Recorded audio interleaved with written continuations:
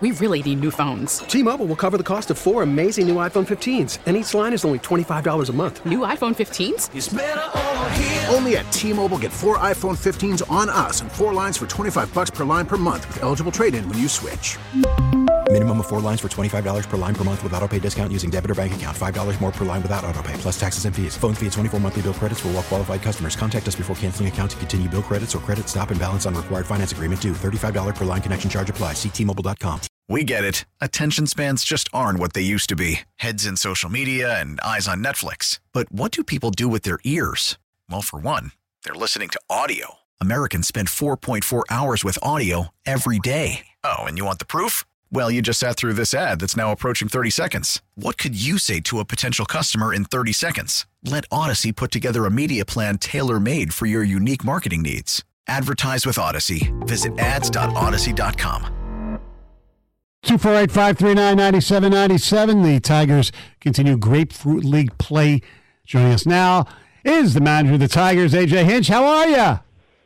I'm pretty well. I'm enjoying our time down here. Now I have no idea what day of the week it is. Pretty busy down here. Well, good. You're supposed to be busy getting ready for the season. The first thing I want to ask you is the biggest question around baseball right now, the training camps, the pitch clock for the pitchers, for the batters. I know Miggy got called for a strike, not being ready. You've had a few other instances. Overall, you like it? The games have been shorter. Yeah, I do like it. No, I like it. I think and any fan that has watched it in the minor leagues will probably tell you the same. Now, the traditionalists won't like the fact there's a clock, or there will be some little odd things like Miguel walked up and the music was going. He started talking to the catcher and the umpire, and he wasn't ready to hit, and they got him for strike one. So then all of a sudden, boom, strike two. It was 0-2.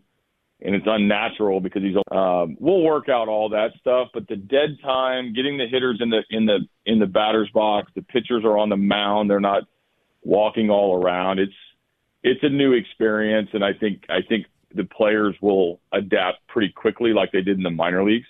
One of the funny things that's coming out of this camp is the minor league players kind of laugh at how much trouble the major league players are having.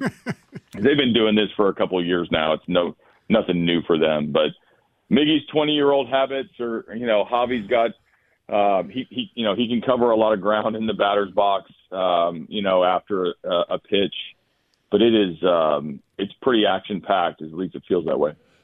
Since you brought up Miguel Cabrera, what's the thought process as the manager? How do you handle him going into his final season, making sure that you respect him, his career, the individual he is, as well as making sure you put the guys out that they're going to give you the best chance every single day to win, and his health history? That was a very respectful way for you to ask me if I'm going to play him a lot. I think that's what you're getting at. Trying to do my best, but thank you. Yep. Nice job. And we're going to respect Miggy in a lot of different ways. I brought him up in the first team meeting. And hat tip to him.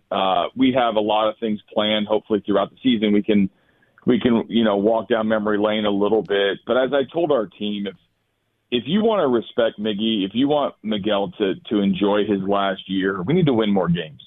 And that's with him in the lineup, or if he's coming off the bench.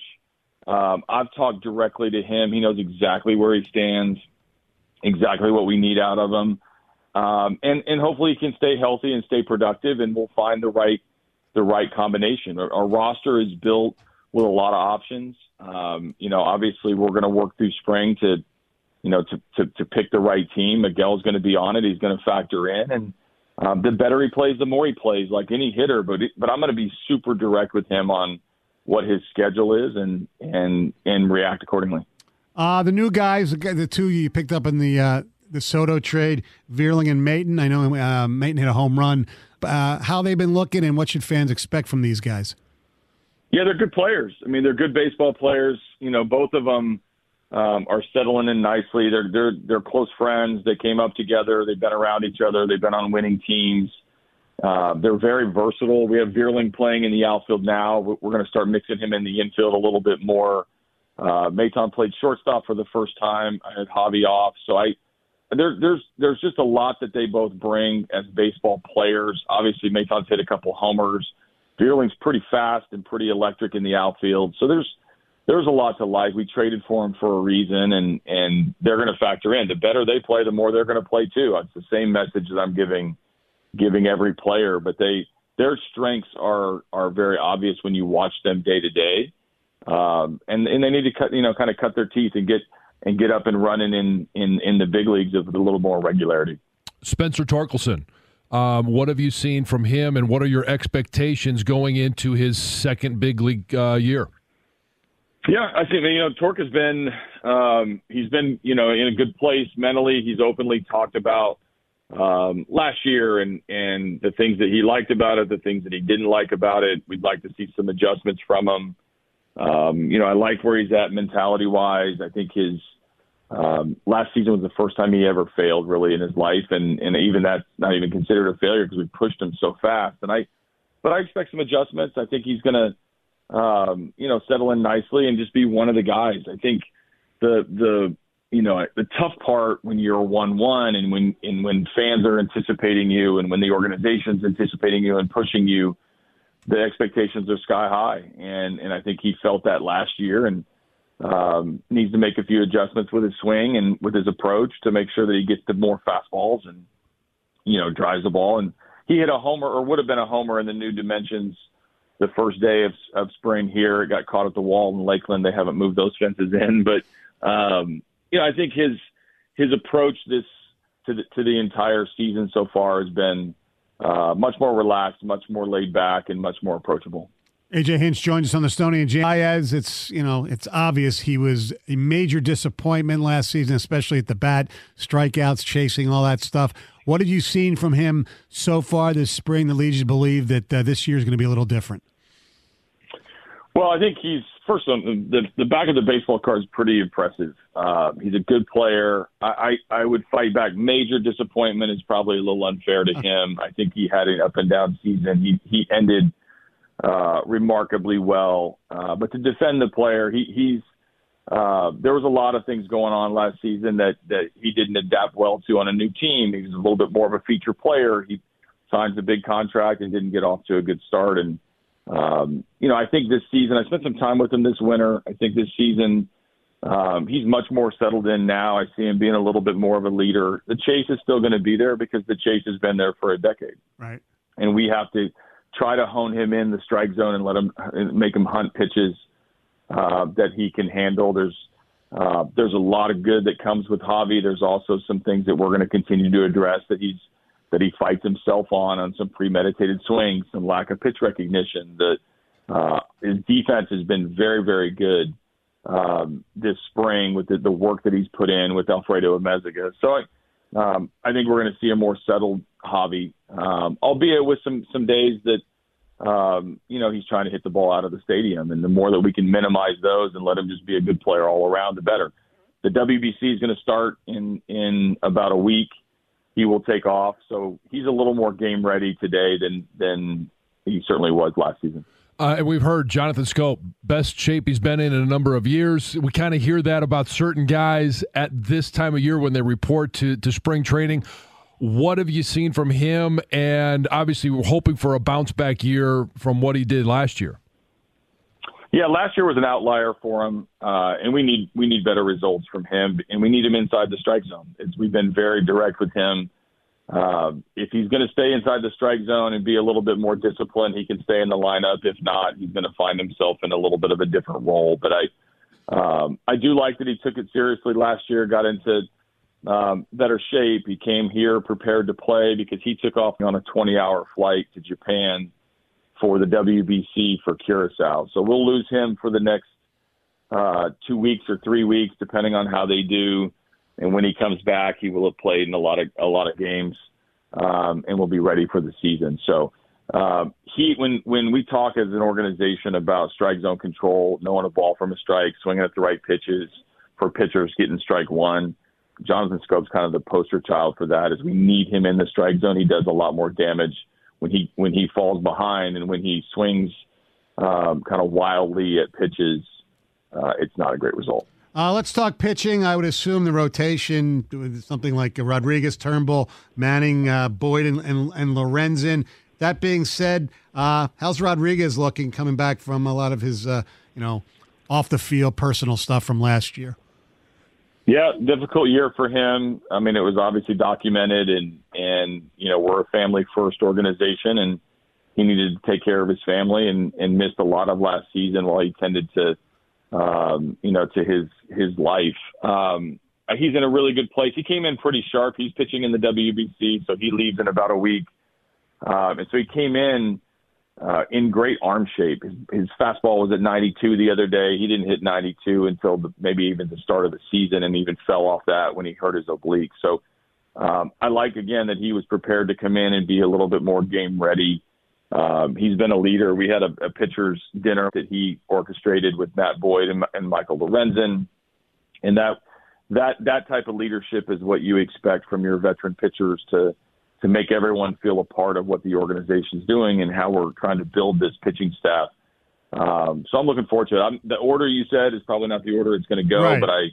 But if we can stay healthy, our rotation's spoken for, and then we'll work on the bullpen decisions. And now a lot of the work is done individually in the offseason. Everybody reports, and we just talked about Jonathan Schoop, best shape he's been in. A lot of these guys are in better game shape because of the WBC than maybe normal, but April's been a tough month the last couple of years. How do you build? How important is it to build so when you come north, you're ready to have a better April than we've seen the last couple of years? Great question and great point on getting out of the gate. And we're going to, we have an off day around the 15th or 16th of March. It's our only off day during spring. And we will, from that point forward, we're going to have to mirror what a season would look like and get off on a better foot than we have the last couple of years. Now, the schedule makers didn't do us, a great service. You got to go to Tampa first. We got to go to Houston. We come home and play Boston. Then we go to Toronto. Our April schedule is really difficult, so we need to address it differently from a preparation standpoint to get us as hot as we can going in to the season. It will help staying healthy. It will help, if we just change our mindset and being a little bit more game ready the first 10 days or so. And, everybody stays for the games. Maybe I start pinch hitting a little more often. Maybe we do the unannounced bullpen, things that are a little bit more game ready, and you get out of the prep mode and you get out of spring training mode, which is, historically been super casual till the very end.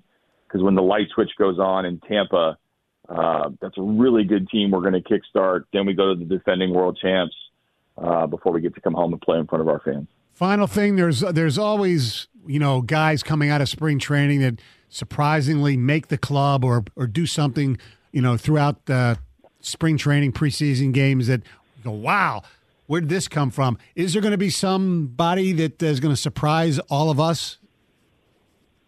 I would say yes. I mean, there always is. I think the battle for, the extra bench spot, I think the battle versus, with Carp versus Baddoo. I like what Andre Lipsius has looked like, Ryan Kreidler, Zach Short, Tyler Nevin, Andy Ibanez. Those are those right-handed hitters that can move around the field a little bit when you start thinking about how to match guys up and build lineups versus left or versus right. I'm pretty intrigued by the third base, second base battle for playing time to kind of counter Nick Maton, who's is obviously somebody that we expect to be on our team in those two positions. So Jonathan Schoop also as well. So there's going to be somebody that either pops up on the opening day roster, which is what everybody focuses on. Mm-hmm. I think there's somebody that's going to debut in April or early May. Because of what they do down here, there may be some debuts that we see specifically on the position player side, maybe earlier than we expect. All right. Well, we will talk to you before the opener. Good luck the rest of the way. Have fun, and most importantly, stay healthy. Yeah, no doubt about it. Every day we get closer, where the medical report is still small, is a pretty good day for me. So far, so good. All right. Thanks, AJ. Appreciate it. Yep. You got it. Take care. Yep. That's AJ Hinch. Joining us here, Stoney and Jansen, 97.1 The Ticket. We really need new phones. T-Mobile will cover the cost of 4 amazing new iPhone 15s, and each line is only $25 a month. New iPhone 15s? It's better over here. Only at T-Mobile, get 4 iPhone 15s on us and 4 lines for $25 per line per month with eligible trade-in when you switch. Minimum of 4 lines for $25 per line per month with autopay discount using debit or bank account. $5 more per line without autopay, plus taxes and fees. Phone fee at 24 monthly bill credits for well-qualified customers. Contact us before canceling account to continue bill credits or credit stop and balance on required finance agreement due. $35 per line connection charge applies. See T-Mobile.com. We get it. Attention spans just aren't what they used to be. Heads in social media and eyes on Netflix. But what do people do with their ears? Well, for one, they're listening to audio. Americans spend 4.4 hours with audio every day. Oh, and you want the proof? Well, you just sat through this ad that's now approaching 30 seconds. What could you say to a potential customer in 30 seconds? Let Odyssey put together a media plan tailor-made for your unique marketing needs. Advertise with Odyssey. Visit ads.odyssey.com.